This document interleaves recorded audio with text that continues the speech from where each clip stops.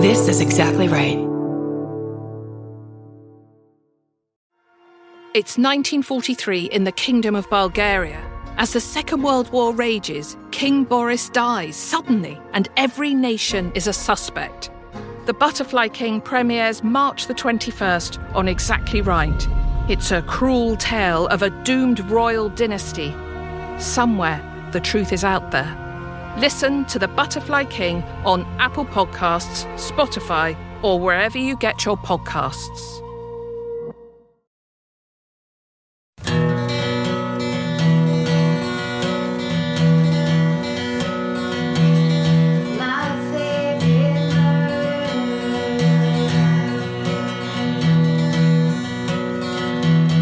Hello and welcome to My Favorite Murder, the podcast where you ask the questions and we don't have the answers. And why would we? Like, we're not answer people. You know that. We've said it a million times. And also, get your own fucking answers. Whoops. And then give them to us, please. Email them to myfavoritemurder@gmail.com. Don't forget to Instagram some answers. Yeah. Take a picture of the answers and send them to George on Instagram. You guys are so smart. Mm-hmm. You really are. You absolutely are. This is a teaching podcast. We teach you how smart you are by not having answers and requesting them. Maybe we do have answers and we're not really telling you because we want you to learn them yourself. I mean, it does invite the listener in to participate. Hey, we're going to tell you this story. Are we wrong? Let us know. That's this thing where when I was a kid, and this fucking pissed me off more than anything, when I'd ask my mom how to spell something and she'd say, look it up. Look it up. We have a whole set of dictionaries or whatever the fuck. Fuck you. Just spell this 3-letter word for me. You know what that was? What? She didn't know how to spell it. Hello. It's a classic mom trick. Mom, you asshole. Pretend to be teaching because you don't know. That's like my dad me complaining about I can't do math. Him going, well, just tell me what the problem is. Me being like, no, I don't want to open this door. 3 hours later, my dad's screaming about new math. Screaming, like trying to read the book. Anymore. Yeah, from the beginning. He's going to help me. Let me look at the beginning of this chapter. Hold on. Let me just read this. No. Forget it. Forget it. And also, it's helped me in no way. Yeah. In life. Math? No math has helped me. No. Basic algebra. All you need. And even then, really, what are these concepts? It's almost like in algebra, they're trying to get you. It's like, I don't have to plan the projection of a rocket ship to get from here to Mars. It's never going to happen in my life. Unless you're a rocket person. Yeah. Scientist, they call sometimes. A rocket businessman, I think they call them. Or woman. I'm not going to be. Or a mathematician. A rocket businessman. Woman. Like, let's not. I'm sorry. Please. Edit that out. Person. Person. It could be any gender fluid. Doesn't You have to be a could man or a sell woman. rocket ships. You could ride on rocket ships and just be the accountant on the rocket ship. There's got to be someone who sells parts. Where's that guy in the Alien series? Where's the rocket ship accountant that gets eaten first? Oh. I wonder if that's Paul Reiser was the irritating guy in at least one of the Alien series. Yeah. But was he the one who got his stomach busted open? No. Although something bad did happen to him. I shouldn't say no because, everyone died. I think I know the one you're thinking of, which is the one where they all had to witness it. Man, I need to rewatch that movie. It's the best movie. That and Spaceballs I haven't seen in too long. Very similar. Right? Similar films. It's the same kind of idea. I'm thinking of Aliens 2, though, right? Paul Reiser's and Steven, Aliens We're getting 2. a yes from young Steven who knows shit. Science Steven. Those are some of my favorite movies. And yeah, Paul Reiser, he has to get it in the end. Spoilers. Yes. Because he's the douchebag. Yeah. Oh. He's the corporate douchebag that's like, hey, we got to do this. So, hey, I'm going to get you to do something. Yeah, he's in charge. Yeah. Can I say Sigourney Weaver from the first Aliens is my underwear muse? Oh, hell yeah. Those cotton, high-waisted underwear that are a little loose are the sexiest thing. Like, I stopped wearing G-strings when I fucking saw that as an adult. I have to tell you, those underwear are only sexy if you have really long legs. Oh. If you don't, you look like someone's grandma. You do. Which is a genre for some people. Sure. I don't want to kink shame anybody. God forbid. But, you really need to have the pegs to make those grandma underwear work. Amen. and I don't. So also, you can't have, if it was a realistic movie of her working on a spaceship and being all like bedraggled by being chased by aliens, she would have had like some razor burn. Full bush. She would have had bush coming out of those underwear. She's not waxing up in space. Listen, I'm a feminist. Do whatever you want with your bush. Listen. I don't want to see it. Right. I mean, that's not your specific thing. No, that's not my kink. That's not your kink. Perhaps it's someone else's. Everybody's included and everybody's supported. This is a murder podcast. Guys, are you here for true crime? Well, that's great. Is this your first time listening? You are not at the wrong place. Don't leave. Don't go. We're about to talk about murder. Don't go. Don't leave us. I have a specifically gruesome one today. Do you really? It's not gruesome. It's just that I've been working on it. Anyways, I have to shout out a couple things. This will be quick, everyone. Okay. Someone named Julia Hur made a fucking 8-bit video game of my favorite murder. That's right. And it is, I almost started crying when I saw it. Vince was playing it. Steven loves it. In the beginning, you fight doctors and nurses, evil doctors and nurses that are trying to kill you. It's you and me and Elvis. And the way we kill people is Elvis attacks them.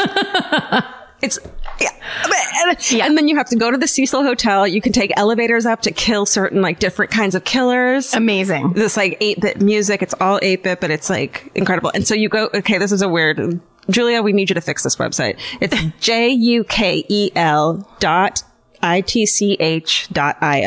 I'm sorry if I actually have sent you to some kind of virus underpants kink site. Right. But I don't think it is. You can go play this video game. I don't know what she's going to do with it, but she needs to conquer the world with it. That's amazing. It's so good. Now, I have to tell you, sadly, I am so old. I am from beef. I predate 8-bit video games. So like, I know that's the 90s kids. It's a big deal to them because they played them and it's the whole like, Oregon Trail style shit. Oh yeah. I played that. I'm older than that. I'm older than that. So you guys didn't have computer labs in your elementary school? Well, we didn't have them anyway because it was Catholic school, which is super cheap. Our scrap paper, we used paper that was the old menus from restaurants in town. Are you fucking kidding me? I swear to God. That kind of sounds cool because I love menus. Well, it was fun. And my friend Ken Mason, one of my first friends, because I went there in 6th grade, so I was new. He was also new and he turned to me and goes, "Ma'am, may I take your order this morning?" And I was like, "Hi, new best friends."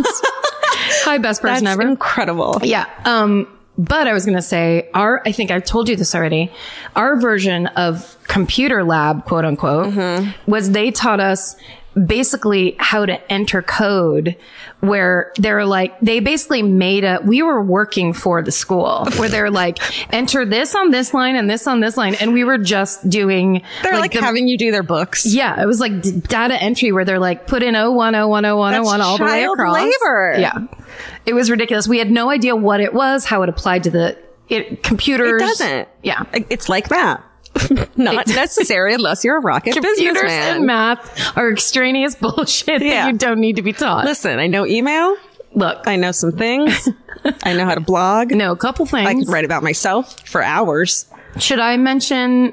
First, we should say thank you so much. We went to Detroit and Toronto last weekend. Fucking nicest crowds. Incredible crowds. Incredible shows. We had the best time. Yeah. I didn't tweet anything about it because on my way home, I was like, oh no, it's too late. I didn't want to do I didn't want to do everybody at once, but they were such good shows. And at the Toronto show, this was my favorite part. And when I told my sister, she started crying.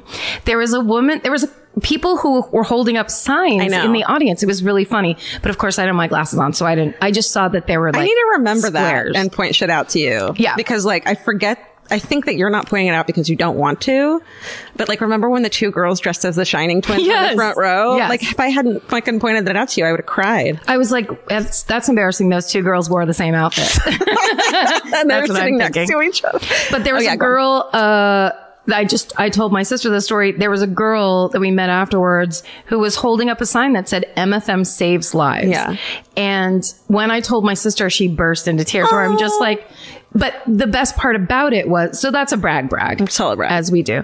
But when we met her, at the meet and greet afterwards. And she goes, I thought everyone was going to have a sign. And I was like, this isn't a march. You're at a live show. And she, for some reason, had it in her head that everybody was going to have a sign to hold up at the show. She was so nice. It was the cutest thing in the world. It was really fun. And I remember walking out and seeing it. It was a really big sign. And I was like, oh, the people behind her are so pissed. That's like all I could think, not like, oh my God, how nice. I was like, oh, fuck. No, it was really sweet. And it was hilarious. It was great. And God, we're just so fucking lucky. We're so lucky. The best people. I know. It's so fun. So thank you, Detroit. Thank you, Toronto. Yeah. Thank you, JFL, for inviting us. We had a great time and we were really honored to close the festival. Apparently they told us totally. Speaking of live shows, really quickly, I just want to mention shows that are kind of new to the roster and still have tickets available. So Fort Lauderdale on November 5th. Minneapolis on October 18th. In Kansas City, we added a late show, and that's on December 9th. The end. Okay, great. If you're in any of those cities and you want to come and see us, there are tickets available. Go get them. And then we're doing the LA in Los Angeles. We haven't announced. It's not like we haven't been pushing this as much because it's not a huge show, but it's the LA Podcast Festival, which is our first show we ever did last year. Yes. And it was so much fun and we didn't know what we were doing. Yeah. It was very close to our hearts. It is very close to our hearts because it's the first time we ever put this as a live. We didn't know at that show if people would even be okay with what we were doing or live. Come. Yes. Or anything. So, and the Dollop puts it on, who of course are our brother podcast, I feel like. Yeah. And well, it's Dave Anthony. Yeah. It's Graham Elwood. It's Chris Mancini. Right. Sorry. Yeah. That's okay. Well, just so everybody gets credit. Yeah. So we don't want them fighting. We don't want those boys fighting. No. So I think we're just going to do like little LA murders and then just bring people up to do hometowns. Maybe some of our comedy friends that there's a live show who are doing the show as well at the Pot Fest. And there's a ton of other really great podcasts to watch as well. So there's so many good ones this year. Get a weekend pass. Yeah. Like great ones. And it's at the Biltmore Hotel, which in and of itself is an amazing place to be in downtown Los Angeles. Totally. Gorgeous hotel. Listen, get a hotel room at the Ace. Listen. Just have a weekend, go to Kohl's and get yourself a French dip. You could, that's right, or Philippe's. Depends on which one. Try them both and tell us which one you like better. I like Philippe's better. You could get married and then stay at the Biltmore for the weekend and then come to Podfest. I think that could be fun. Get married? Yeah. Can we marry people? We should get ordained. That's a great idea. Thank you. The Church of... Thank you. I've been waiting for you to say that. The Church of... what's that? There's an internet church. Satan. Well, yeah, we could do that. I mean, why not? Oh, I don't want to make my Aunt Mary mad. My Aunt Mary had knee surgery. She came through just fine. Dottie got fixed today. She came through very just fine. Similar. We were having... this is called... One can talk and is my relative and is a human being. Just really quick. I didn't mean to. It's okay. I didn't mean to belittle Aunt Mary. I just wanted to put it out there that I'm happy that she made it through. She listens to this podcast. That was very disrespectful of me. It's okay. I know you didn't mean it that way. I didn't. You were just word associating. Yeah, but also, you know, how much cats mean to me. Of course. And it's your own cat, which is, Stephen is having a nervous breakdown. Right now.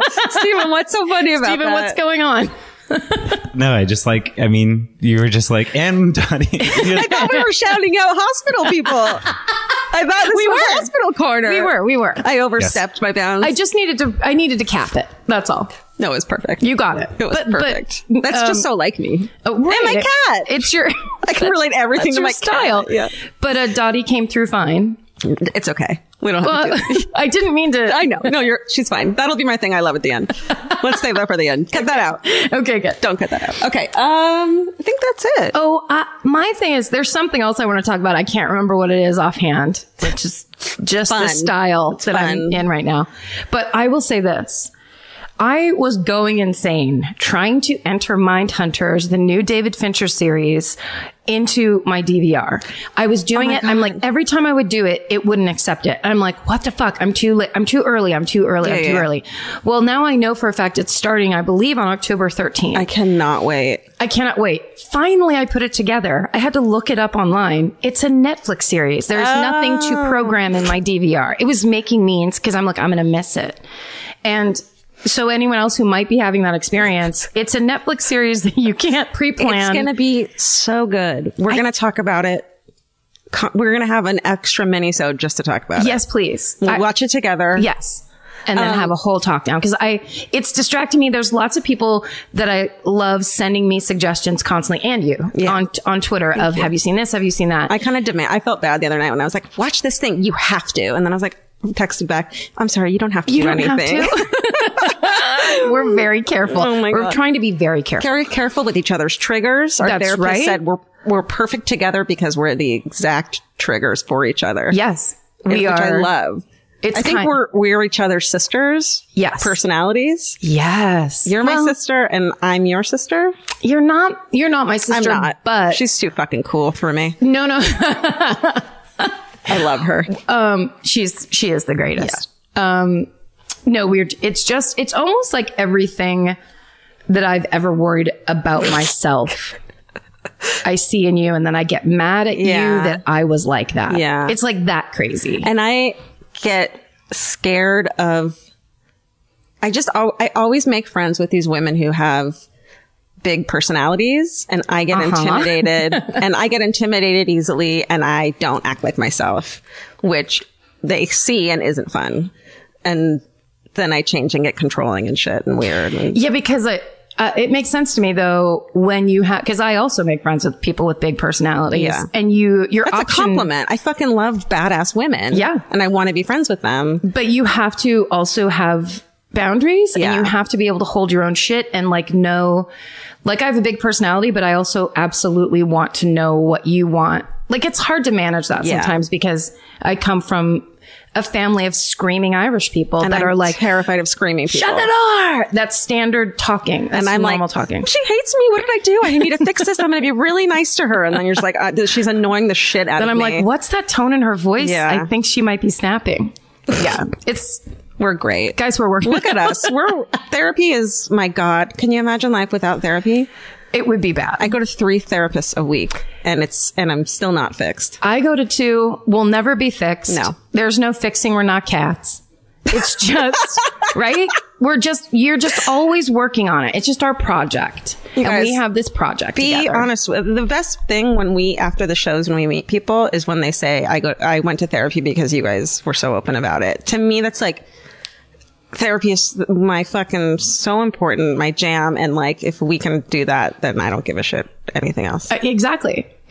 It's such a weird side effect that we had no idea was going to happen. Yeah. And people have told on all of those shows, we had people at those meet and greets saying, I went back, or I went for the first time, or whatever it is. We're so grateful. There was one girl who was like, my therapist made me come tonight. Yes, that's right. Remember? Yeah. She came alone. She was like, my therapist told me I have to come. Yeah. So cute. All right. Then we get obsessed with did you meet those girls over there? Yeah. They're really nice. We want a friend match. Yeah. I love it. Anyhow, David Fincher, Netflix, Mindhunters. I cannot wait. It's based on early FBI serial killing profiling and how serial killers, it's just about all that. It's everything we love. And Finch is with his so good. Beautiful shots of a 70s he did green Zodiac, right? Nova. Yes. Pulling into a Zodiac shot. And how gorgeous it was? This is going to be a Netflix thing. Yeah. It's going to be a weekly series of beautiful shots. Fuck. I'm so excited. Okay. Anything else? I think whatever else there is, that is dominating my mind. The Fincher thing? Yeah. Okay. There's I'm just else. Obsessed. I don't have anything. Merch. Things, whatever. Yeah, things are on sale. Buy shirt. You guys buy so many shirts and things. Shirts are going like hotcakes. Oh, people loving those shirts? People love this. They're starting to post photos of them. They're starting to get them. The Steven nice shirts are amazing. Who goes first this week? Me? Yeah, if we're going by Toronto. I don't even know what we go by anymore, but I'll take that's what we go by. Okay. Just the shows we Whoever do. Went. Yeah. Yeah, okay. Cool. We do it by our own personal calendar. It's like the Jewish calendar, but it's my favorite murder calendar. Mm-hmm. All right. We're as old as the Jewish calendar. We really are. And historic. Georgia, is there anything scarier than trying to log into an account and it tells you that your password is incorrect? And then you try again and it's the same thing. And after a few more failed attempts, big red letters appear saying you've been locked out and your account is suspended? That happens to me all the time, Karen. But scary password stories can have happy endings if you give 1Password a try. 1Password is a user-friendly password management system. It's trusted by consumers, families, small businesses, and large-scale enterprises. If you're tired of being the family member everyone texts for a streaming login or the unofficial keeper of all those shared work credentials, it's time for you to pass the torch to 1Password. They allow for secure login sharing. With 1Password, you can securely store more than just passwords, autofill everything from usernames to payment details and personal info. They'll also notify you about potential data breaches. 1Password saves everyone time, and in many cases, that saved time equals money saved. The accounting department will thank you. Don't just listen to us. I mean, you should, but don't just do that. The Associated Press uses 1Password to secure their sensitive information in high-risk areas. Right now, our listeners can get a 2-week free trial at onepassword.com/MFM. That's 2 free weeks at 1, as in the number 1, password.com/MFM. onepassword.com/MFM. Goodbye. Hey, it's Kaylee Cuoco for Priceline. Ready to go to your happy place for a happy price? Well, why didn't you say so? Just download the Priceline app right now and save up to 60% on hotels. So whether it's Cousin Kevin's Kazoo Concert in Kansas City, go Kevin, or Becky's Bachelorette Bash in Bermuda, you never have to miss a trip ever again. So download the Priceline app today. Your savings are waiting. Go to your happy place for a happy price. Go to your happy price, Priceline. Are you ready for Dean Coral, the Candyman? I went there. You went there? I went there. Shit. I went there. Big shout out right now to the Texas Monthly article, The Lost Boys by Skip Hollandsworth, who I feel like we reference a lot. He writes incredible murder articles. Skip Hollingsworth? Hollandsworth. Awesome. It's called The Lost Boys. It's got a lot. I feel like he wrote one that I did that was from Texas. He's been on the show before. Okay, that's awesome. And then also, I want to shout out Marcus Parks from Hell Yes, fucking Last Podcast on the Left for all the research. They did like a 4-part episode. Yes. That's like got a lot of details that this doesn't have. It's because not going to do 4 parts of this. No. It's so, their version of it was such a deep dive, but also so upsetting. There were things in that like, I'd seen that story before on like, Forensic Files types of things. It's really, he went into a deep dive of all these books. There's not a lot of documentaries. There's just some like videos on YouTube and shit, but there's not a lot of stuff. This is an epic one. Okay. It's amazing. Wait. All right. I love it. And we love you, Marcus Parks. Yeah. Thank you, Marcus Parks. You're a genius. Okay. You're a mastermind. You're, he's a murder savant. He's just so good at researching. He is. I wish. Okay. Just give us all your old notes, Marcus. Yeah. It's like he's our brother and he already took the class. Yeah. I'm like, can I copy? Please just give it to us and we'll read your thing. Yeah. And then we'll do our own, I swear. We'll do a boring version of your podcast. We promise. We're not going to have Henry Zabrowski talking in the background. So it's not going to be the same. It'll be the quiet girl version. Yeah. Okay. Here we go. This is the Candyman, Dean Coral. Ugh. All right. On the evening of August 7th, it's 1973, Wayne Henley, he's a 17-year-old wiry kid, acne, thick brown hair. He's kind of like, looks like a Brooklyn hipster. He invites his 19-year-old friend, Timothy Curley, to a party at his friend Dean Coral's house in Pasadena, Texas. It's a suburb of Houston. And they bring along Henley's 15-year-old friend, Rhonda Williams. She had been beaten by her drunk father that night. Ugh. And so he was like, he took her out of the home for the time being. I was like, you can crash at my friend Dean Coral's house. Dean Coral's 33, and Henley tells them he's a chill dude. He lets people crash at his house at parties with them. 33-year-old guy who wants to party with teenagers? Yep. A red flag. 7 red flags. 100. What? I started singing a lot on this podcast. You got to. I know. Sometimes that's the only way to get real crazy shit out. Okay. They get there around 3 a.m. They drink, they smoke, they sniff paint, they pass the fuck out. What? Sorry. You know, it's the 70s. You sniff paint. God, that is the bleakest, like, it's that thing of like, when you scrape your pipes and you're just trying to get like, you smoke old resin or whatever, yeah. Like sniffing paint is like 10 steps below that. Well, because I bet the 70s weed is fucking terrible. Sure. And they're fucking high school kids. Have you seen, there's there's an amazing mugshot of a guy, and it just has a ring of a paint can outline around his face. It's gold, isn't it? Gold paint ring. I used to have this Tumblr. I had 100 Tumblrs, and I had one called, it was called Look at This Fucking Convict. And I would post a photo of a mugshot and just write what happened. I should do that again. That's funny. Whatever. And I posted that one once. Okay. Okay, so they pass out, and Henley wakes up to find his mouth taped shut, his ankles are bound, and Dean Corll is snapping handcuffs onto his wrists. And Curly and Rhonda are also bound, gagged beside him, and Curly had been stripped naked. So when Henley woke up, Corll removes the gag, and he says, "I'll help you kill them if you just let me go." Oh. And he says, okay. And then,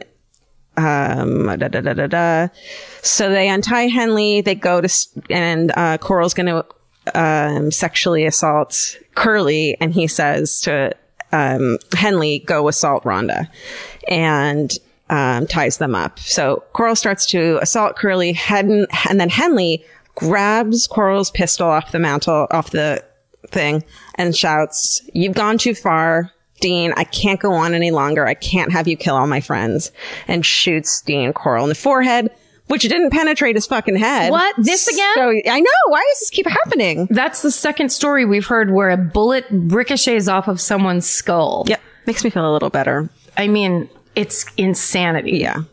It also makes me think, is it the killers? Like, is this a trait of certain types of people? When people say, you got a real thick skull. Yeah. Maybe it's a thing. Yeah. Science people. Guys. Figure it out. Science people. Cure cancer, then figure it out. Yeah, don't prioritize this, please. So he shoots Dean 5 more times in the hallway. He finally collapses dead. There's a fucking photo of that. Of course online, there is. but you can't see his face.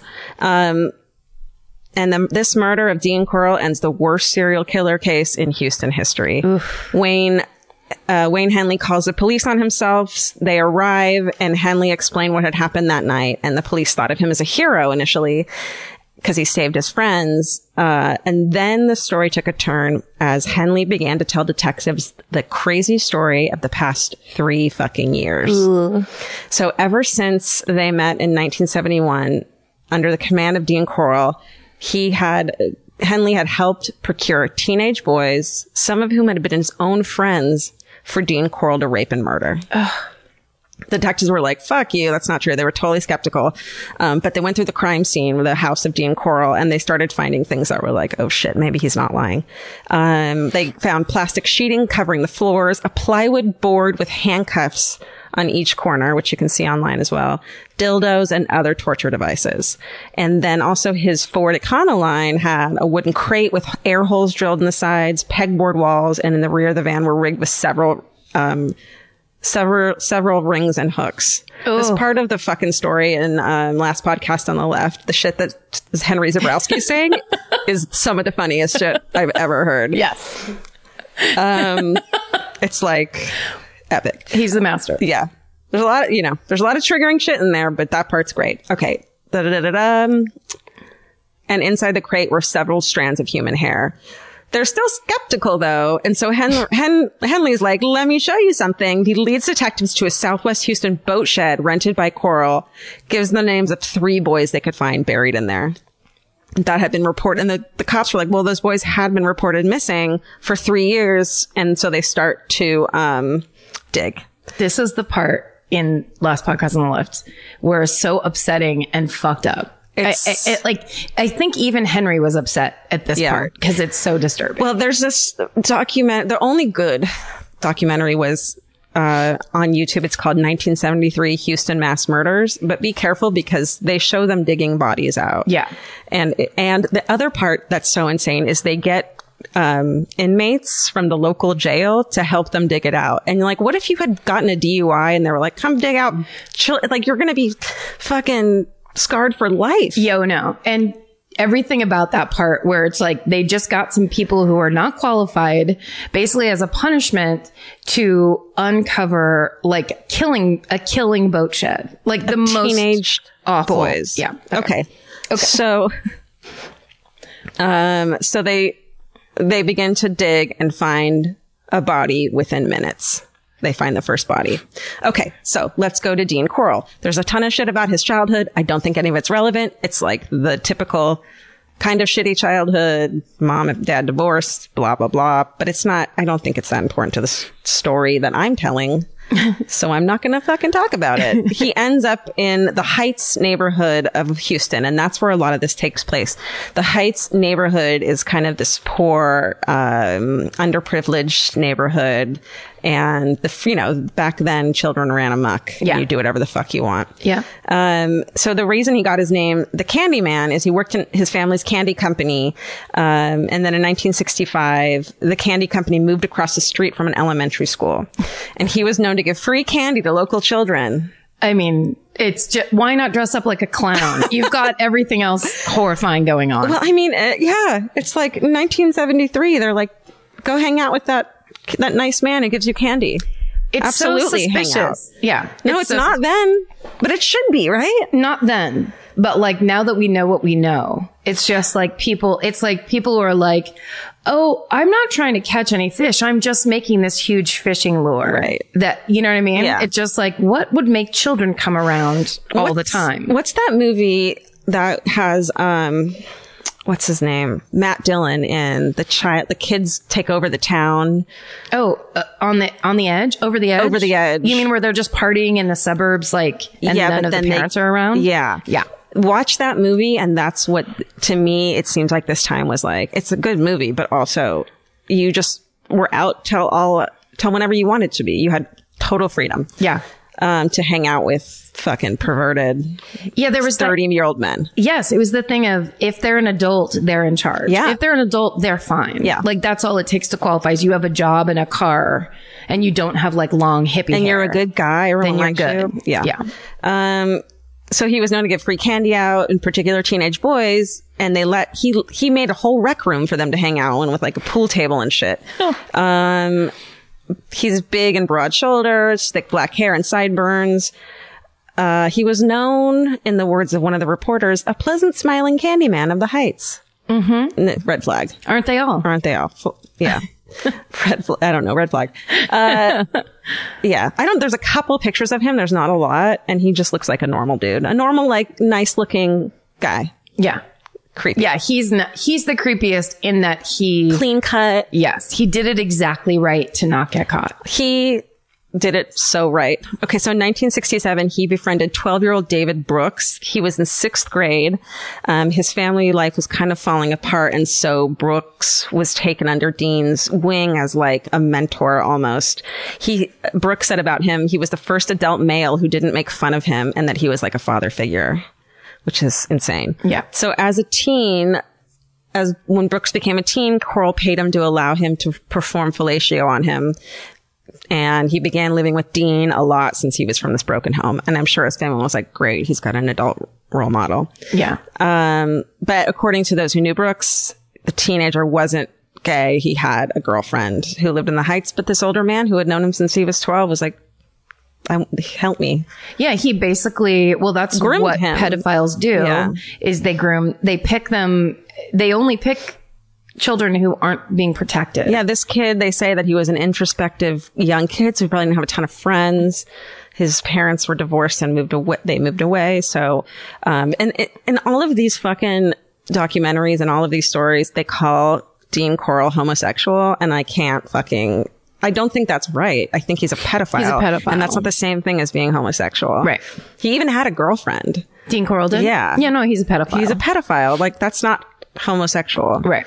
So that's also, I think, it could be too. You're reading things from Texas in like the 80s, maybe, where there's not, people hadn't caught up all the way to like, what are we really talking about? Because most pedophiles are straight men. Yeah. That's like governmental. Well, I still see it like copied in articles, the homosexual, like just, he's a pedophile who liked young boys. So It's not, I don't know. It's just that's something that irks me. Like, I feel like if I had said that, we'd get an email from someone to be like, that's not, and rightfully correcting it. And I totally agree with that. Yeah, exactly. So Dean Corll's first known murder victim is 18-year-old Jeffrey Conan.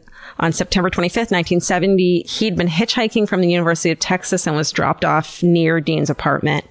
And they think that Dean offered him a ride and he gagged him with a cloth and strangled him.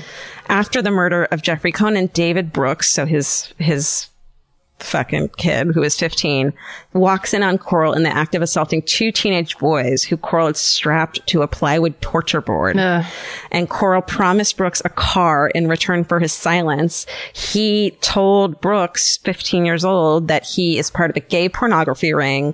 He had been paid to send the boys to California to pose for photos. That's what his story was. It's so you don't have to worry about it. Yeah. Somehow. But then later, Coral confessed that he had killed the boys, and he offered David $200 for any boy he could lure to Coral's apartment. And at this point, it seems like Brooks, people say he didn't have a choice. You know, right. He was now part of it because he had not told about the 2 boys he had seen him molesting.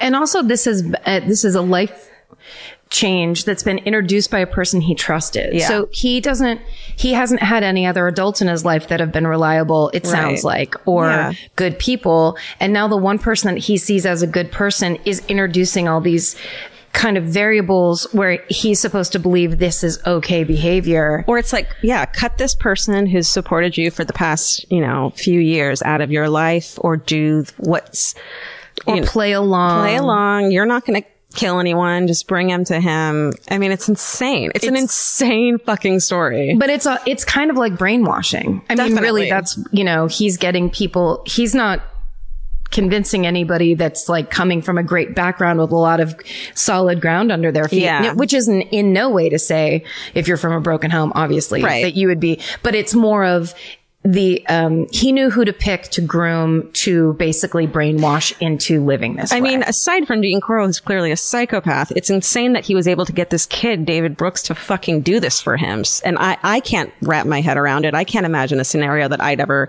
be okay with that, which means it's a scenario that I can't even imagine. It's like something really insane happened that this kid was okay with it. Right. Or maybe he wasn't okay with it, but what else? He was already in. Yeah.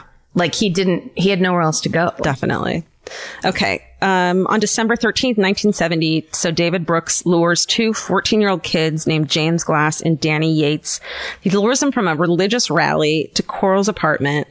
The thing of like, hey, let's go party. I got some weed and we can hang out at this dude's house. Yeah. Like cool older guy. Everyone There's loves a pool it. table. Do you know who it is? It's fucking, it's the movie. Oh my God, what's wrong with It's Matthew McConaughey. It's Matthew motherfucking McConaughey. Yeah. From Dazed and Confused. Dazed and Confused. Yes. That's exactly who he is. And the victim is the kid from it with the long hair. Yeah. The little kid, the new freshman. Yeah. That's exactly what it is. And like everyone's like, Matthew McConaughey's character's so cool. No, he's a fucking perverted pedophile. He's an old man. He's a gross old man. Yeah. He wants to hang out with high school kids. But there is that thing of inclusion. If you are living your whole life, so say it is, let's use the Dazed and Confused example, and that kid isn't just getting his ass kicked at school, but there is very violent scenes of him getting his ass kicked at home, and home being an unsafe place for him to be. And then you've got Matthew McConaughey rolling up and being like, hey man, it's chill, come and play pool. Yeah, I'll get in my cool car, I'll drive you around town, we'll go to this bar, play pool. Totally. Yeah, you finally found somewhere to land. Yeah. You don't want to give that up right away. No. But then it's almost like he's slowly ebbed away, or I don't know, there's a better way to say it, but like, it's almost like I bought you a car, like he's just slowly grinding down this kid's inner identity. Yeah. It's fucked up. I mean, yeah, definitely. So the police should arrest Matthew McConaughey. That's what I'm saying. Let it get so much worse. Our tagline. Always. So both boys, James Glass and Danny Yates, are tied to opposite sides of Coral's torture board and subsequently raped and strangled. 6 weeks after that double murder, on January 30th, 1971, Brooks and Coral find 2 teenage brothers named Donald and Jerry Waldrop, walking. The boys were taken into the van, driven to Coral's apartment, and it's like they don't grab them off the street. They want a party, which is the scariest part to me. Yeah. The apartment where they rape, torture, and strangle the brothers. And at this point, Brooks drops out of school. He's 100% with Coral. So yeah, and I bet you if there's some, like the moral compass inside, he's probably having to self-medicate so much just to make all of this okay. Right. And then having a normal life like school and teachers, your brain can't wrap around that. There's no going back to sitting in a classroom after you're doing shit like this. Totally. So between March and May of 1971, Coral abducted and killed 3 more victims, all of who lived in the Heights area as well. His MO in most cases was gruesome torture and rape, and he'd sometimes shoot them, sometimes strangle them. A couple occasions he'd leave his victims to die by bleeding out from the gunshot wound. And in each of these abductions, Brooks is known to have been a participant. Again, they go a lot further into it if you're okay with gruesome shit in last podcast on the left. Yeah. The other 2 victims were 13-year-old David Hildegeist and 16-year-old Greg Winkle, and they were abducted and killed together on the afternoon of May 29th, 1971. And so in the case with other parents as well, both sets of parents are frantic to find their kids. They know something is wrong. These are young boys who don't run away. And one of the people who voluntarily offered to distribute posters of the boys was a friend of theirs, 15-year-old neighbor, Wayne Henley, lifelong friend of Hildegeist. So at this point, in 71, Brooks introduces Coral to Wayne Henley. Remember him from the beginning of the story. He shot and killed Dean Coral. Yeah. And it's possible that Wayne was supposed to be a potential victim, but for some reason they became friends, and Wayne Henley became another accomplice. Wayne Henley said about him, "We hit it off. He was a smart, clean-cut, nicely dressed man. He listened to me. He explained things to me. I'll be honest with you. It was important that Dean liked me. He was kind."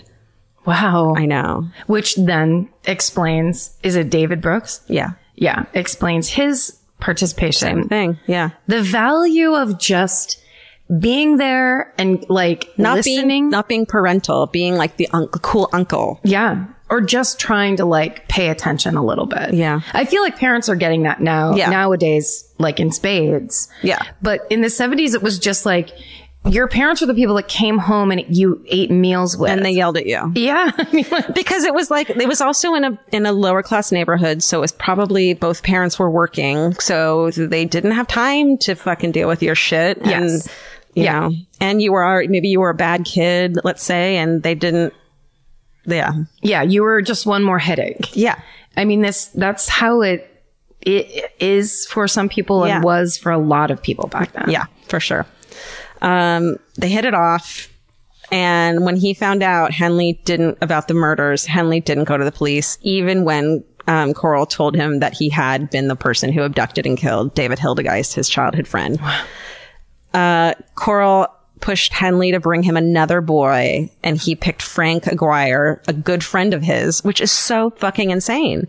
But I think that speaks to the level of psychopath that Dean Coral was, because they're like the greatest, like, traveling salesman that you've ever met. Like, that's what they're like. Like, that to me is so dark. I mean, it's fucking crazy and awful, obviously, but like, to bring a friend, to know that he's going to get raped. But I mean, I think that the pitch is on Dean Coral's side is like, I will like you even more. Yeah. You will get even more from me, even better. Like, show me you mean it. Yeah. Almost like, show me how much you're involved in this. Totally. I mean, whatever psychopaths do to get you to hypnotize you into doing what they want, this guy was good at it. Yeah. Very good. I mean, it's insane. Yeah. Okay. So they bring him. Okay, they play the game, which we fucking have heard again and again, the handcuff game. Handcuff game. The good old handcuff game. The one where Henley and Brooks put on the pair of handcuffs behind their back. They have a secret key and they're like, see, they're trick handcuffs. You try it. And then he tries it. Nope. And he's stuck. Ugh, you can just picture it. It breaks my fucking heart. If you are ever in a scenario, age anything up till at any point in your life, let's say there's no age limit on this game, and someone says, let's play the handcuff game, immediately walk out of the room and call the police. Kick them in the, yeah. Why else? Because at the very least, they're a magician, so you should call the police anyway. But there's almost nothing good comes out of the handcuff game. Don't be alone in a room with a man ever, unless it's your boyfriend or something. Don't be alone in a room with a man. Especially a strange man, especially if there's handcuffs. It's 3 times underlined if there's handcuffs. Do you think I'd ever let anyone but like Vince and Steven in this house if I were alone? No, I would. If someone knocked, I would tiptoe to the door. I would peek out the thing and I'd be like, hell fucking no. Now, what if you had the handcuffs? What if the power was in your hands? I don't know. I would just like handcuff him and paint his nails because I'm not a psychopath. The idea that anyone wants to handcuff anybody is that's not something fun. Bad is about to happen. That's not a game. Let's look for our context clues of bad things happening. Even if they want to do the fucking Chinese finger trap. Still, that's 2 fingers you don't have. Nope that shit and get the fuck out of there. Goodbye. I hate this birthday party, Mom. Goodbye. And you're leaving your mom alone with him now. What a dick. Kids are such assholes. Okay, so they play the handcuff game. When Aguirre puts on the handcuffs, Coral drags the teenager into the bedroom and, according to Henley, quote, had his fun with him. Yeah. Can I just tell you, I've been studying this one. I was like, I'm going to do it this week. And I had 2 days to do it. And I'm like, no, you're not. This is too much. And so I've been doing it for 3 weeks and having fucking nightmares. I bet. Like, I'm really glad to get this fucking over with. This one and the Toy Box Killer are like, yeah. I stopped listening to the Toy Box Killer on last podcast. I can't do that. There's nothing. They have recordings of it. The fact that there's recordings of him. Just don't, you guys, if you're sensitive, don't read the Toy Box Killer about it. It's the worst. I'll never do it. It's pure demonic torture. Destruction. There's nothing interesting about it. No. It's a person who can destroy people and does very slowly. It's horrible. Yeah. So in late 72, they brought 17-year-old Billy Balk, who used to sell Dean Coral's candy door to door, and his 16-year-old friend Johnny DeLone. 14 months later, Coral, Henley, and Brooks grabbed Billy's younger brother Michael, who was on his way to get a haircut. How fucking sad is that? The parents lost. First kid goes missing, then they grab his little brother, and he goes missing. And the parents know something is wrong. In a lot of the documentaries, they're like, they thought they were runaways, or like they were poor and they didn't care at that point if they were runaways, which from what I've read and what I can tell, it's not true. His parents knew something was wrong. Yeah. So they captured and killed a 20-year-old father who had been living in the Heights and was hitchhiking. They snatched Homer Garcia, a boy from Southwest Houston, who was going to driver's ed with fucking Henley. Oh. And then 2 boys who had just moved into an apartment across the street from Henley's house. Then it was 15-year-old Billy Lawrence, and he was forced to write a letter to his father saying, Daddy, I hope you know, at the end, he's saying, I'm going to go away for a little while. I got this job. I'll be back in town. And then he wrote at the end, Daddy, I hope you know I love you. Your son, Billy.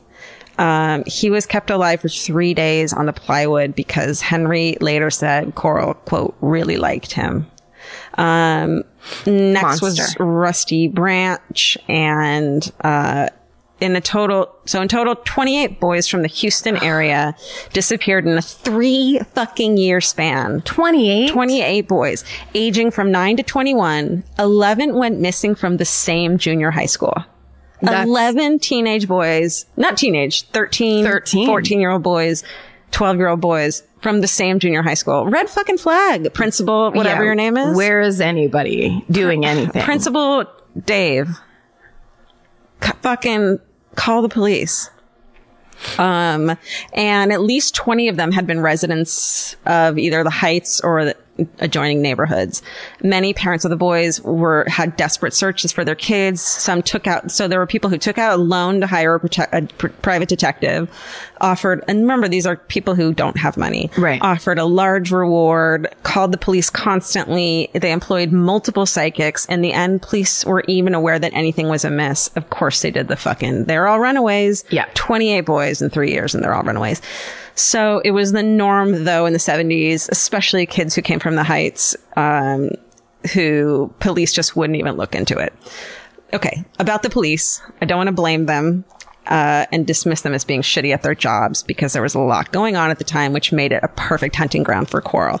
Houston's crazy, domineering police chief, Herman Short, he believed in an old school way of law enforcement. Houston was exploding in population.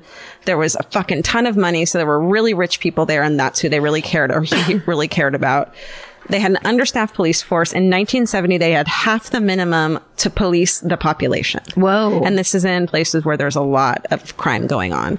And they underpaid the cops. Federal funds were available, but Short refused any federal assistance, calling it a handout. Oh, no. No. It's like the Wild fucking West. Get out of here. The workload was so crazy that many cops just gave up, and they played a game of who could leave work the earliest. So parents who had lost their sons on one side of the Heights had no idea that there were parents on the other side of the Heights who had also lost sons. So it was just a disorganized, insane, hopeless. The thought of being a parent and not being, I've always thought about that with the runaway thing, where it's like, you know your kid better than anyone. There's something wrong. Also, just that the idea that there essentially, what it sounds like is there was almost no police force for them. Right. Which is horrifying. Talk about, this is an amazing Fincher. Here's your next movie. Dude. Because it's the Candyman, which in and of itself is a huge, horrifying story. Like the fact the name is like spot on. It's one of those like classic. Yeah. But then on top of that, and he's clearly so smart. Yes. Dean Corll is so smart, and the opportunity, he got lucky. He got lucky that it was that period of time. And that he was this master manipulator. Yeah. But that part, I remember when Marcus was talking about that part in their thing and the details they gave about all those things. It was mind blowing, where it's like, there's always, you know, it's like the same thing happened in the late 70s in LA. In LA in the late 70s, there was 4 serial killers working at one time. Jesus Christ. And it was the same thing of the cops didn't talk, they were all competing with each other. So they wouldn't do cross county communication. They wouldn't do. Well, they didn't have a lot of ways of, even if they wanted to, there was no internet. You couldn't call and be like, do you have someone who was strangled? And it's like, there's tons of other things going on. Yeah. At the same time. There's all kinds of stuff, and it's all, everything's like, write a letter. Oh, do you want to find out if something happened in the valley? Yeah. Write a letter. Right. So the one thing that Chief Short did do in an attempt to make sure the crimes didn't happen after they found out about it was order his officers to raid the city's gay bars. Problem solved. Yay. Good job. Good job. Okay, let's go back to the beginning of the story. 1973, Wayne Henley leads skeptical police to the boat shed that Dean Corll rented. They start to dig with the help of fucking inmates, and they found the first body in a matter of minutes, then 2 more, then another 6 underneath them, stacked up. Henley also led authorities to a location near a wooded area near Sam Rayburn Reservoir, where 4 bodies were uncovered. The day after Henley's arrest, David Brooks turns himself in to the police. Henley hadn't even mentioned him. He didn't rat him out. I know. And together they led police to a location on High Island. It's like there's like scenes of them digging at a beach. It's crazy. Wow. With like people camping, and there's fucking bodies. So they found 6 more bodies at High Island, and within a week, the remains of 27 young males had been found. Wow. A week after the first bodies are found, despite a few thousand missing persons reports having come in from 1968 to 1970s, the authorities, they call off the excavations, despite the fact that even Henley and Brooks told them they knew where other bodies could be located. They just decided that's enough? Well, I think they didn't want the death toll to get higher. Because it looks so bad. Yeah. Oh, fuck. I think that they were like already under so much scrutiny by the media that they stopped. Can I just say this to people? If you're ever in this situation where you're in charge of something that's going to total shit, the only thing you can do at a certain point is let the truth come out. Yeah. Because you pretending, like, that idea is so, to me, such a, like, male, in his 60s, I'm in charge of this, listen to me, everybody. It's narcissistic in a way that I can't put myself in those parents' shoes that they might want to find. Like, I don't understand what anyone else is. He's prioritizing what it looks like for him as opposed to what it feels like for the victim. He probably can't even begin to comprehend other people's emotions. Well, and also he's in a situation that he's not trained for. He's never even thought could happen.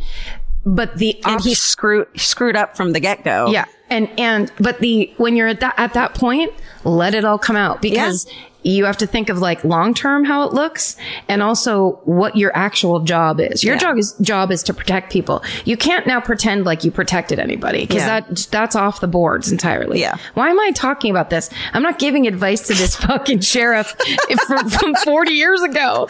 But it bums me out, because I know you watch people make these decisions where it's like, okay, well now I'm just going to scramble to cover my own ass. It drives me crazy. Yeah. Where it's like, that part's over. Yeah. It's over. The thing, like my therapist will always say when I get these calamity things in my head of everything's going to fall apart, she's like, okay, what can they not take away from you? And it's like, they can't take away Vince. They can't take my cats. They can't take my family. I'm healthy still. It's like, it's going to suck and you're going to look like a piece of shit, but it's going to be okay in the long run. Don't add to it. Don't fucking add to it by lying. Don't lie. Don't lie. Because here's the other thing too. It's that thing where you can lie, obviously. And in the moment, you're going to think that that's a good fix. And you're out of it. Yeah, you got out of it. You're tripling down on how bad you look when you tell a lie. Because here's the thing. And this is a recommendation in lying in general. As a great, huge liar all my life. You always get caught and it's humiliating and you look 10 times worse than you actually are. Yeah. Cause you think there's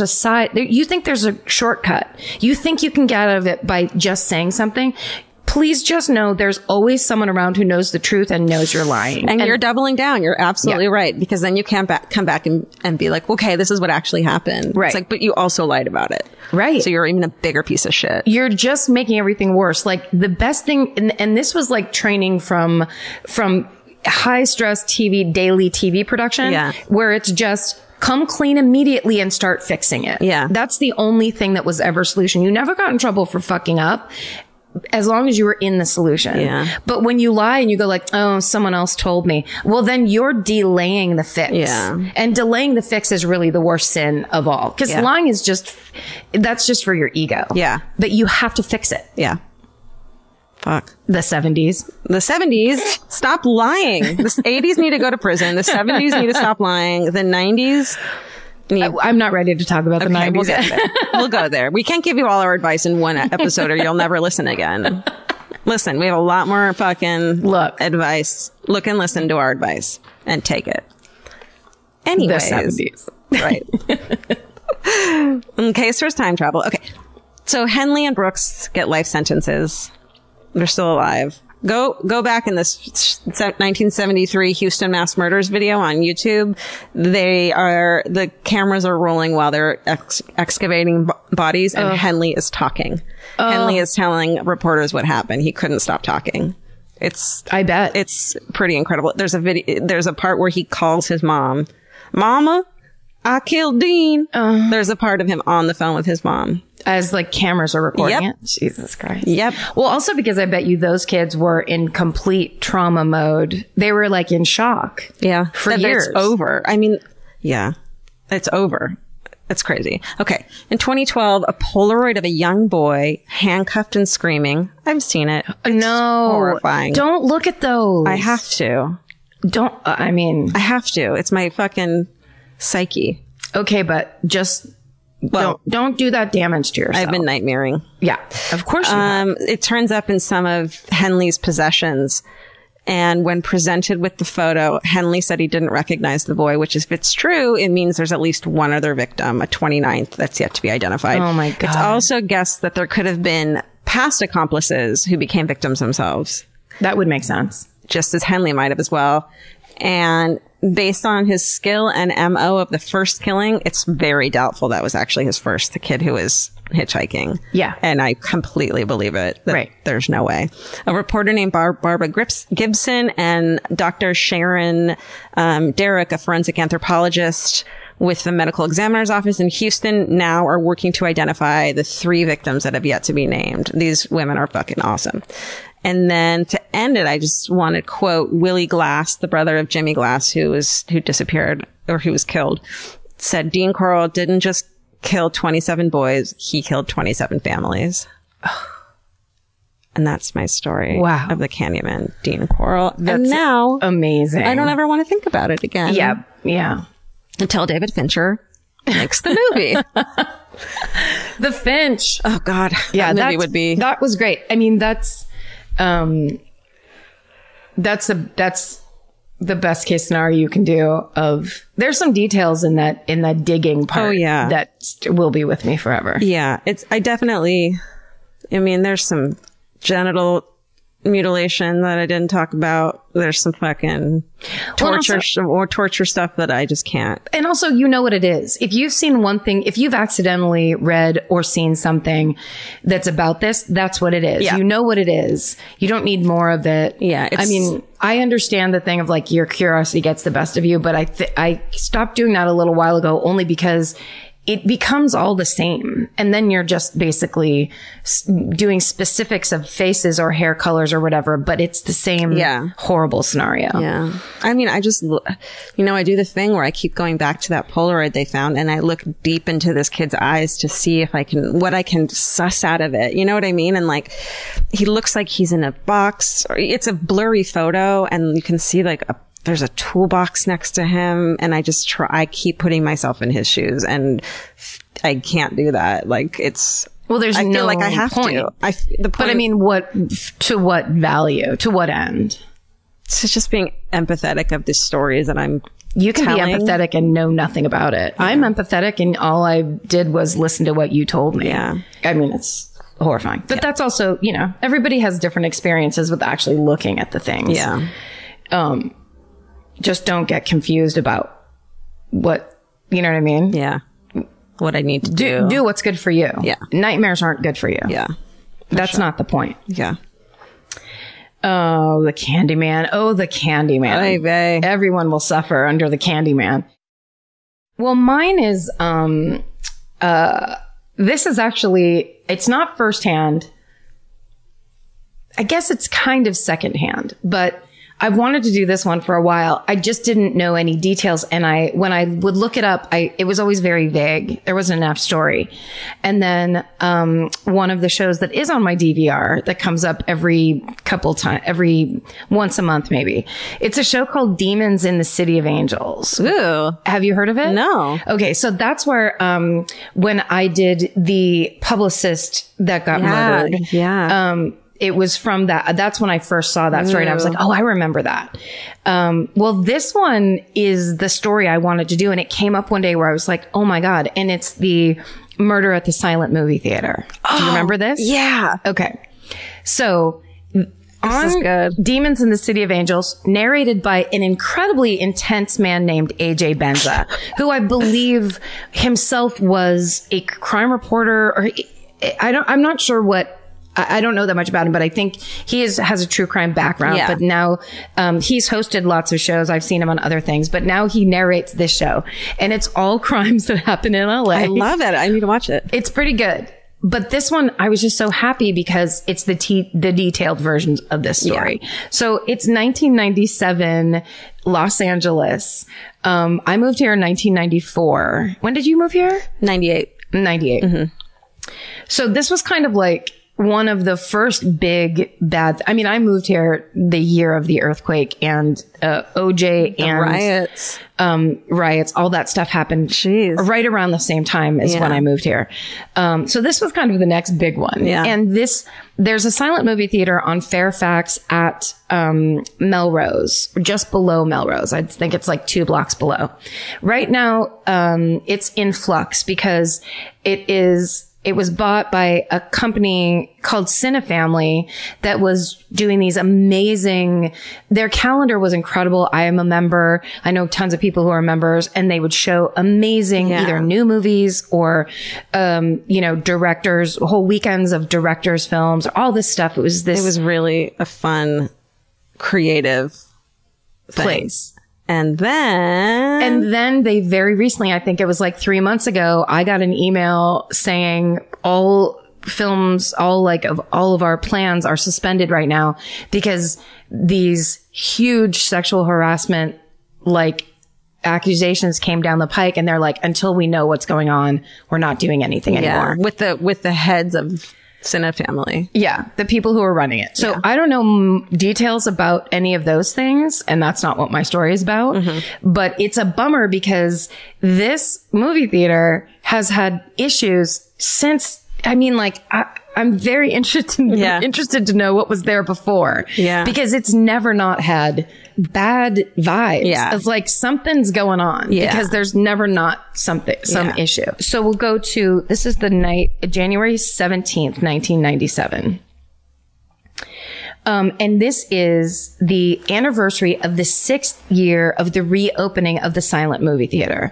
So, I think before this, the movie theater had been built by Dorothy and John Hampton. They bought an empty lot there on Fairfax. Wow. And they built the theater from the ground up. And, so this guy, Larry Austin, got a job at the theater when he's 19 years old. He was a local kid. He grew up in the Fairfax district. But he was gay. And in his teens, his father rejected him. His father basically kicked him out of the house. And he, the Hamptons basically took him in like family. So he started working at the silent movie theater in its original form when he was 19 years old. How cool would that be? Yeah. And he was super into, as many people, when you live in Los Angeles, there are a lot of people, it's all about kind of who you know and how connected you are to the movie business or TV, but movies are a little fancier. And this, I think Larry always wanted to be in show business in some way. And working at the silent movie theater, he was, he did everything for this family from when he was 19. He was with the Hamptons for 37 years. Holy shit. So he really was like a son of theirs until the theater closed in 1979. And it was basically, it was just kind of a place where people who cared about film and, movie buffs and stuff would go to watch silent films. Yeah. But it wasn't like doing, a great business or whatever. So they ended up having to close. And then in May of 1990, John Hampton died. And after he died, Dorothy Hampton was really depressed, and Larry Austin convinced her to reopen the theater. He thought that would be the perfect thing for her, and she agreed. And so they decide that they're going to go in. The theater was basically kind of left just standing for 10 years with nothing going on in it. So they have to hire a contractor to come in and basically help them rebuild the theater so they can reopen it. And the contractor is a guy named James Van Sickle. As they work on the theater and slowly rebuild it, Larry Austin, who at this point is, I think he is in his early 60s, and Van Sickle, who is in his late 30s, start having an affair. The contractor and the guy who was the family, basically like a son. Yes. Got it. Exactly. Okay. The guy whose idea was to reopen, and with the widow, Dorothy Hampton. And so they basically put all of their work, and Larry lives in the apartment above the movie theater. Cool. I didn't even know there was one. I know. How awesome. Don't you love that idea? Yes. Like when you go into the theater, the popcorn stand is on the right. There's a set of stairs that's over there too. Right. And I think that goes up to the projection booth, but I like to picture that also then, like, you walk past the projection booth, then there's to like your bed, a little gingham, a cot, and a kitchen table. Oh my God, I love it. But I don't really know because I haven't been up there. But that's how it is in my mind. Okay. So basically on the night of the reopening, I'm sorry. So 6 years after the reopening. So they reopen it. Everything goes great. Dorothy is thrilled. And basically they're back in business. Yay. And, but eventually Dorothy has to get moved into, an old folks home anyway. So on the 6th anniversary of the reopening of the silent movie theater, Larry decides he's going to play the first movie that played there when it originally opened, which is the movie Sunrise. But there's also a bunch of short films that he's playing, and it's kind of just like a big, celebration of the silent movie theater. So this is January 17th, 1997, if I haven't already said that 17 times. Okay.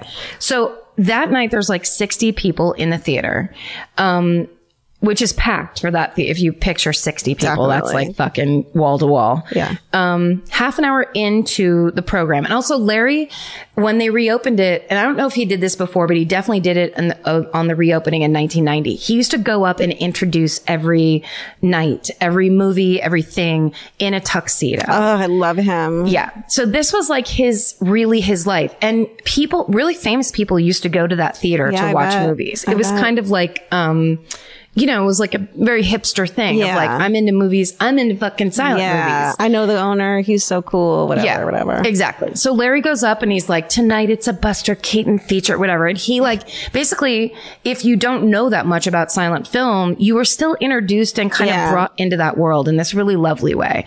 And he was like, he made them special. Yeah. You're not just going to see a movie. It's a production. Yes. And it's like old Hollywood. Yeah. And that was the his whole deal. tuxedo is like the crowning glory. Yeah. Is that a thing? He's like a nightly, he had a job where he got to wear a tuxedo every night. Totally. He was into it. And just so you know, after they redid the whole theater, Larry Austin kept James Van Sickle on as his projectionist. So Van Sickle was interested in films, I think, or at least knew enough to become the projectionist. But basically this relationship grew up out of them rebuilding the silent movie theater. And Larry Austin's friend said he was over the moon. I mean, he fucking gets this hot, young, beefy contractor. Man. And they're working on the love of his life, this project, you know, that he's worked on all of his life. They said he was so thrilled. There's a friend of his is in the Demons in the City of Angels, where he just says, like, he would look at him like when he talked, like he hung the moon. I mean, he was just completely in love. And they lived in the little apartment together over the movie theater. And that's the end, right? And they lived happily ever after. And that's all I have to tell you about today. They adopted 2 children from Wait, really quick. Yeah. Something terrible happened. So on the night of the 6th year, let's just leave it at that. Anniversary. It's like me with the story. Don't tell me about the crime scene photos. On the night of the 6th-year anniversary, Larry goes up. Tonight we're going to watch Sunrise and then all these other short films and da-da-da. He goes back out into the lobby, into the ticket booth. And about half an hour into the program, a guy gets up and comes out and says he wants to buy tickets for a future showing. There's a girl named Mary Giles. I think her last name is pronounced Giles or Giles. And she's 19 years old. She works at the concession stand. And she's like, oh, you need to talk to Larry about buying future tickets. And when the door opens to that ticket booth that's in the front of the theater, the guy pulls a gun, a .357 Magnum, out of his pocket and tells Larry he wants all the money from the ticket booth. So Larry gives him all the money. He pulls everything out of the cash register and gives it to him and comes out of the booth. And with Mary, he hands the money over and the guy with the gun takes the money, drops it, and shoots Larry in the face. In the face? In the fucking face. He shot him once in the face. Larry goes down and then he turns and shoots him, like, I think 3 more times. Oh my God. Just like to make sure he's dead. No. Then he turns to Mary Giles and shoots her twice in the chest. She's just a fucking girl working at the... She's just a girl working at the movie theater. I didn't know that. Yeah. The way I pictured it in my head all the time is like so much different than it actually That is. it happened in the theater? Well, because also, and I didn't know this until the first time I went to the silent movie theater, it's fucking tiny. Yes. It's not like, you know, your fucking IMAX theater. It's a tiny little space.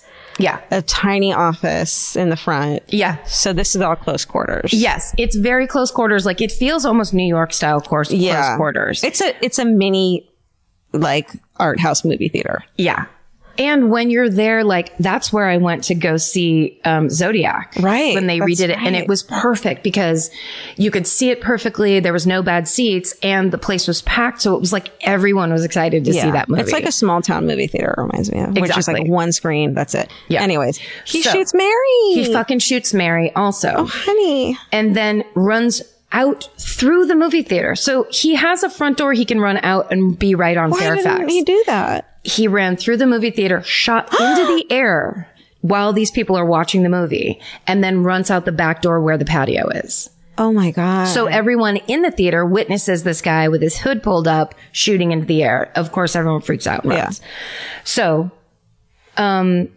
the police come, Mary gets taken to the hospital, and she survives. Oh, good. 2 to the fucking chest, and Mary survives. 2 to the chest? 2 to the chest. Yes. Girl. Okay. So. Was she interviewed in the episode? No. Okay. Everyone was so freaked out by this. I completely remember it happening. I remember everybody talking about it. And at the time, we had just started doing stand-up comedy shows at Largo, which is 5 blocks down the street. That's so scary. Yes. So the guy that owns Largo, which is now at a different, much larger location, is a guy named Mark Flanagan. He's the owner operator, and he's he's an Irishman from Belfast. He's full of shit. His eyes are dark brown. He's full of shit. And he is one of my favorite people on the planet. He's one of my closest friends. And he's the kind of person that starts to talk to you when you very first meet him, like you've already been talking for 20 minutes. I love it. It's my favorite. It's the kind of person that's just like, anyway. Yeah. And this is one of the first stories he ever told me. What? Because after the shooting, they had just opened Largo at that location, which is now, I think it's a bar called The Dime. Yeah, something like that. Something like that. You're probably right. And now it's a very hipster area. It doesn't look the same at all. They gutted it. Oh, really? They redid the whole thing? I think. Oh, I haven't been in there. I could make that up. I don't know. But they had just opened Largo, and they were just starting to get like the music acts every night and stuff. And James Van Sickle came down and told Flanagan what happened. Like, Larry got shot. He was murdered. We don't know what's happening. The police are investigating it. The carpenter was telling him this. What's that? The carpenter was telling the contractor, Flanagan exactly. This? Yeah. This Flanagan telling the story of the guy coming down. I don't know why I made him a carpenter, but. Well, that's what a contractor is. Okay. He can just do more than carpentry. Right. So he basically comes down and says, we want to have a memorial fundraiser. Is there anything you can do to help? And Flanagan's like, well, you can have it here. So they have a memorial fundraiser for Larry Austin and for the silent movie theater at Largo. Oh my God. In March of 1997. Were you there? No. This was before. Just say yes. But remember the lies? They get found out. Right. Because then the 7 people from Largo are like, I was there, you weren't there. You absolutely weren't there. But he was like, well, of course, these are our neighbors, and we want to be good people, and we just opened this business. Sure. Like, we want to play ball, whatever. It was Flanagan and John Bryan, the famed musician, who also was kind of like had. I don't think he was an owner, but he was like, this was his home club. And he, of course, wanted to help in any way. So I think part of the benefit was John played, and they got other musicians to play, and they raised a bunch of money and gave it to the silent movie theater, in, Larry Austin's name. Yeah. Well, it turns out the same night that they have this, which was March 12th of 1997, is the same night that the police begin to surveil James Von Sickle, because he is the prime suspect in this murder. But he doesn't know it, and nobody else knows it either. But as they were looking into, after this crime, and they start looking into who's involved in this, James Van Sickle is the one person named on Larry Austin's will of who what also nobody knew was the movie theater, the land, and all of the films inside. The whole thing was worth over $1 million. I bet that land, man. If you own that land. Oh yeah. In LA. In LA, right on Fairfax. Yeah. So holy shit. They start looking into James Van Sickle's past and his, basically his record. And they find out, he, in 1988, was charged with attempted murder in a Compton case, but it was dismissed after the victim failed to appear in court. So that just went away. That goes away if the victim. In 1989, he was sentenced to 4 years in Orange County for selling drugs, transporting and selling narcotics. He served half that time at Chino, and he also had check fraud charges that were pending. So I guess they were still working on that. He had several aliases. He had multiple California driver's licenses. Wow. Fraudster. Yeah. And in 1996, so the year before, Larry Austin had filed a police report accusing Van Sickle of assault and battery. Assault and robbery. Wow. But he ended up dropping the charges. So clearly this relationship was not as lovey-dovey as everyone thought. Yeah, guilty. Yeah. And there was some serious shit going on. Detective John Miller, who worked on the case, said that they then came to understand that they actually had a very on again, off again relationship. And that was stormy. And that sometimes Van Sickle went and lived in Carson, when he was not living with Larry. So it wasn't full time like everybody kind of thought. Can we stop having on again, off again relationships, people? Just off again them? Just off it. If that's what you're going through. Off the relationship. Okay, well, Vince and I offed again once. And then on again. Everybody does. Once. You're allowed one time. Sure. Otherwise, your friends are so sick of you talking about it. If it's on again, off again, it just is. Everybody knows it's a dead in the water situation. You're just like, you're needy. You just can't let it go. Okay. Advice from Karen and Georgia. So there's so much. Don't listen. Well, but as they're looking into it, they also find that Larry Austin has a bit of a murky past himself. In 1983, he was convicted of one count of grand theft as a result of an embezzlement case at a company that he worked for. And he actually served 22 months in state prison. Wow. And then also, they start to look into his ownership of the theater because Dorothy Hampton, who owned it, the widow John Hampton, it being in the convalescent home, they didn't track any money going to her from the theater, even though she was the original owner. So, they were afraid that it looked like he had Dorothy Hampton's blessing in this reopening and basically in the ownership of it. But, they didn't have any proof. She hadn't signed anything over to him that they could prove. So they end up freezing, the IRS and the LAPD end up freezing Larry Austin's assets and, putting the theater in a conservatorship until they can figure out what's going on. Because it's not even like, oh, he was killed for the theater, because it might not have even been his to give to anybody. Definitely. So it turns out there's a break in the case. They put a sketch in the newspaper of the guy that held up the place, and somebody sees that and comes forward to the police and tells the whole story, which is Van Sickle hired this guy who ended up doing the murder. And it turns out his name was Christian Rodriguez. He was also 19 years old. Shit. And Van Sickle hired him, promised to pay him $25,000 to kill Larry Austin and make it look like a robbery. Yeah. And that's why he also shot Mary, Giles. Right. Because it was like, oh, what would a robber do in this case? So he just fucking took another person out for free. What a dick. Van Sickle said he was going to pay him an extra $5,000 to kill basically to make it look like a robbery and kill anyone else that was there. Oh, that's horrible. I'm so glad Mary survived. Yeah. It's insane. It's so insane. It's so fucking crazy. It's so heartless. Well, and what it was he found out he was named in Larry Austin's will as being the person that was going to inherit everything. So he would have, but he apparently was in such debt and in such financial straits. He wasn't going to, Larry Austin was 74 years old at this time. Yeah. And he couldn't even wait to inherit. Yeah. He's like, I want all of it now. Dude.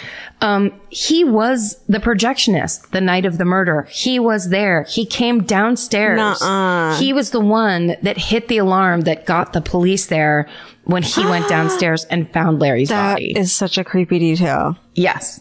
So he was there pretending to be all upset and freaked out. He told all the friends the stories, and all the friends were like, we thought he was like completely traumatized and that this was just as much of a thing against him. Perfect that he was there, like it just seems like he's less, if he wasn't there, it'd be like, where was he? But yeah. Okay, anyways. It's kind of more proof that he was like right there making sure it all went on. So essentially he didn't pay afterwards. He didn't pay Christian the money. Don't do that. Yeah. And so that's why that guy, whoever the anonymous person was that came forward, was basically someone who knew Christian Rodriguez and was like, he was supposed to pay this money. He didn't do it. Like, you know, Sure. So when they go find Christian Rodriguez, of course, Rodriguez completely turns on Totally. James Van Sickle. So in April of 1999, Christian Rodriguez is found guilty of murder and sentenced to life without parole. And he was also convicted of the attempted murder of Mary Giles. Good. And Van Sickle was also sentenced to life without parole. Wow. Neither of them got the death penalty. And Mary Giles survived and testified against Christian Rodriguez in court. She's like, that's the man that shot me 2 times in the chest. Jesus. Insanely She's enough. a fucking badass. Insane. So when all that happens, like the cops come to Flanagan and they ended up, the cops talked to them. Were like, are you in on it with them? Because your friend Flanagan. Yes. The cops came almost immediately after the fundraiser because they're like, how come you're giving money to this guy? Yeah. And they're like, oh, we're trying to be good neighbors. They're immediately like looped in on it and have to basically go like, yeah, we don't know him. We just thought we'd be nice. Yeah, it does look like they're like, yeah, let's start a fundraiser. It does let's look get like more money for you or whatever. Kind of in on it. I mean, they had to prove they weren't, they had nothing to do with it and didn't really know the guy, which is one of my favorite. Like when Flanagan told me that story, I was crying laughing because he's like, we're like basically faking it and trying to be nice and like, sure, of course we care. Yeah. And then immediately they're just like, we just started this business. Yeah. And now we're under investigation. Yeah. For murder. Yeah. Now we're in on it. I love it. One of the saddest things and the like final thing that I put at the end of this, is in his court file, there was a forgery charge that James Van Sickle had, that they had a letter from Larry Austin attached to it that was attesting to James Van Sickle's good character, trying to get him out of the forgery charge. Because you loved him. Because he really did love him. That's so sad. It's very sad. I want to see photos of them. I'll look it up. Yeah, you can. Me and my photos, man. You sure do. I just need to use my photo. fucking imagination. Yeah. Wow. That's that. That's amazing. Because everyone knows that murder. It reminds me of the Zanku chicken murder, where it's like, there's this like iconic place in LA and it's like, here's this fucking insane story behind it. Yes. And there are people like, there was a guy that was trying to make a documentary about Larry Austin because of, it was that kind of those early days of like, back when, you know, Larry Austin would be like, everyone would know who he is and he'd have a website these days. But back then it was like, you had to be, that was back in the, you know, I Like Them First days where everything was word of mouth. Yeah. If you like something cool, it's because a cool person told you about it. This secret underground thing. Yeah. That you had to stumble upon and know about, like comic book shops and all these record stores and so there's this guy that was, and this is in the episode of Demons in the City of Angels, there's a guy that was trying to make a documentary about Larry Austin for years, and he was a big fan of the silent movie theater, and he used to go there. This is before he got killed? This is before. Wow. And he would be like, I just want to like follow you around and whatever. So this guy was there to attest because he had started this documentary and he was kind of there. He knew all the players. He like knew everything that was going on. That's crazy. Yes. Yeah. And did he ever finish it? Because what a fucking crazy finish to it. I mean, I don't know. I mean, yeah, because now the finish is, oh, that guy got murdered. Yeah, so I don't think so. Probably not. Yeah, that's not what he wanted. That's not the direction he wanted to go. I don't think so. I mean, it's so horrifying. Yeah. But I mean, also, if he did, that would be kind of crazy. Could be like, guess what happened? Because to me, the creepiest time is after someone gets murdered and before anybody finds out who did it, there's all these people who are pretending. And it's like, this guy, James Van Sickle, had to pretend to be the heartbroken, shocked, traumatized boyfriend for months. Like, basically up until... For months. Who can do that? Yeah. Those people are scary. Yeah. Well, if you don't have a conscience, then it's easy. Yeah. Right? Yeah. Anyway. Well, shit, that was great. Thanks. Thank you for sharing that. Thank you for sharing, Karen. Thank you for listening. Yeah. My pleasure. Happy things this week. Oh, yes.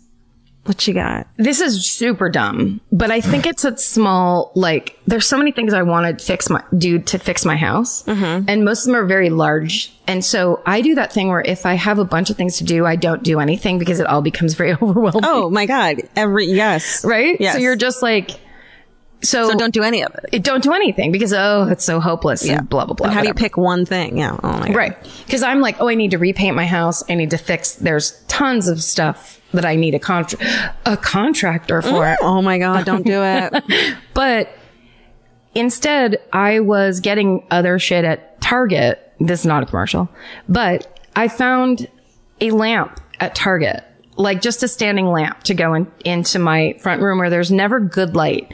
You have to be careful of light in your house and in your surroundings. This is freaking me out. Go on. Okay.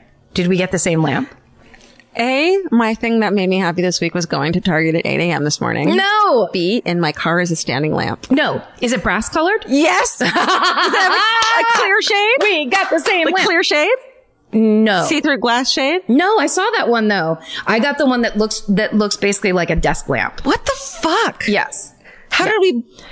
Okay, because, here's the thing. Our periods are synced and our targets are synced and our lamps are synced now. Yes. This is our new life. This is our life. Hi. You're my husband. Hi. My wife. I was just going to say that little change of just trying to make it look slightly nicer in the room I'm mostly in. Yeah. It puts me in a great mood. And because I did that, when I got home from Toronto, I looked at the pile of mail on my counter, which is just, I assume it's supposed to be there. And it just like, it gets kind of high and then I go like this and it gets really high again. God, yeah. I got rid of all of it. Girl, I need to do that. Yep. And that's how I found that check. Remember when I texted you? I'm like, hey, I should rip this up, right? But I want to double check that because it was like laying on top of that pile. What the fuck, man? Clear your piles, guys, clear your piles and get like one new thing that's going to make you feel good. Light. You see this place at night. It's so dim and it depresses the shit out of me. Yeah. Like, yeah.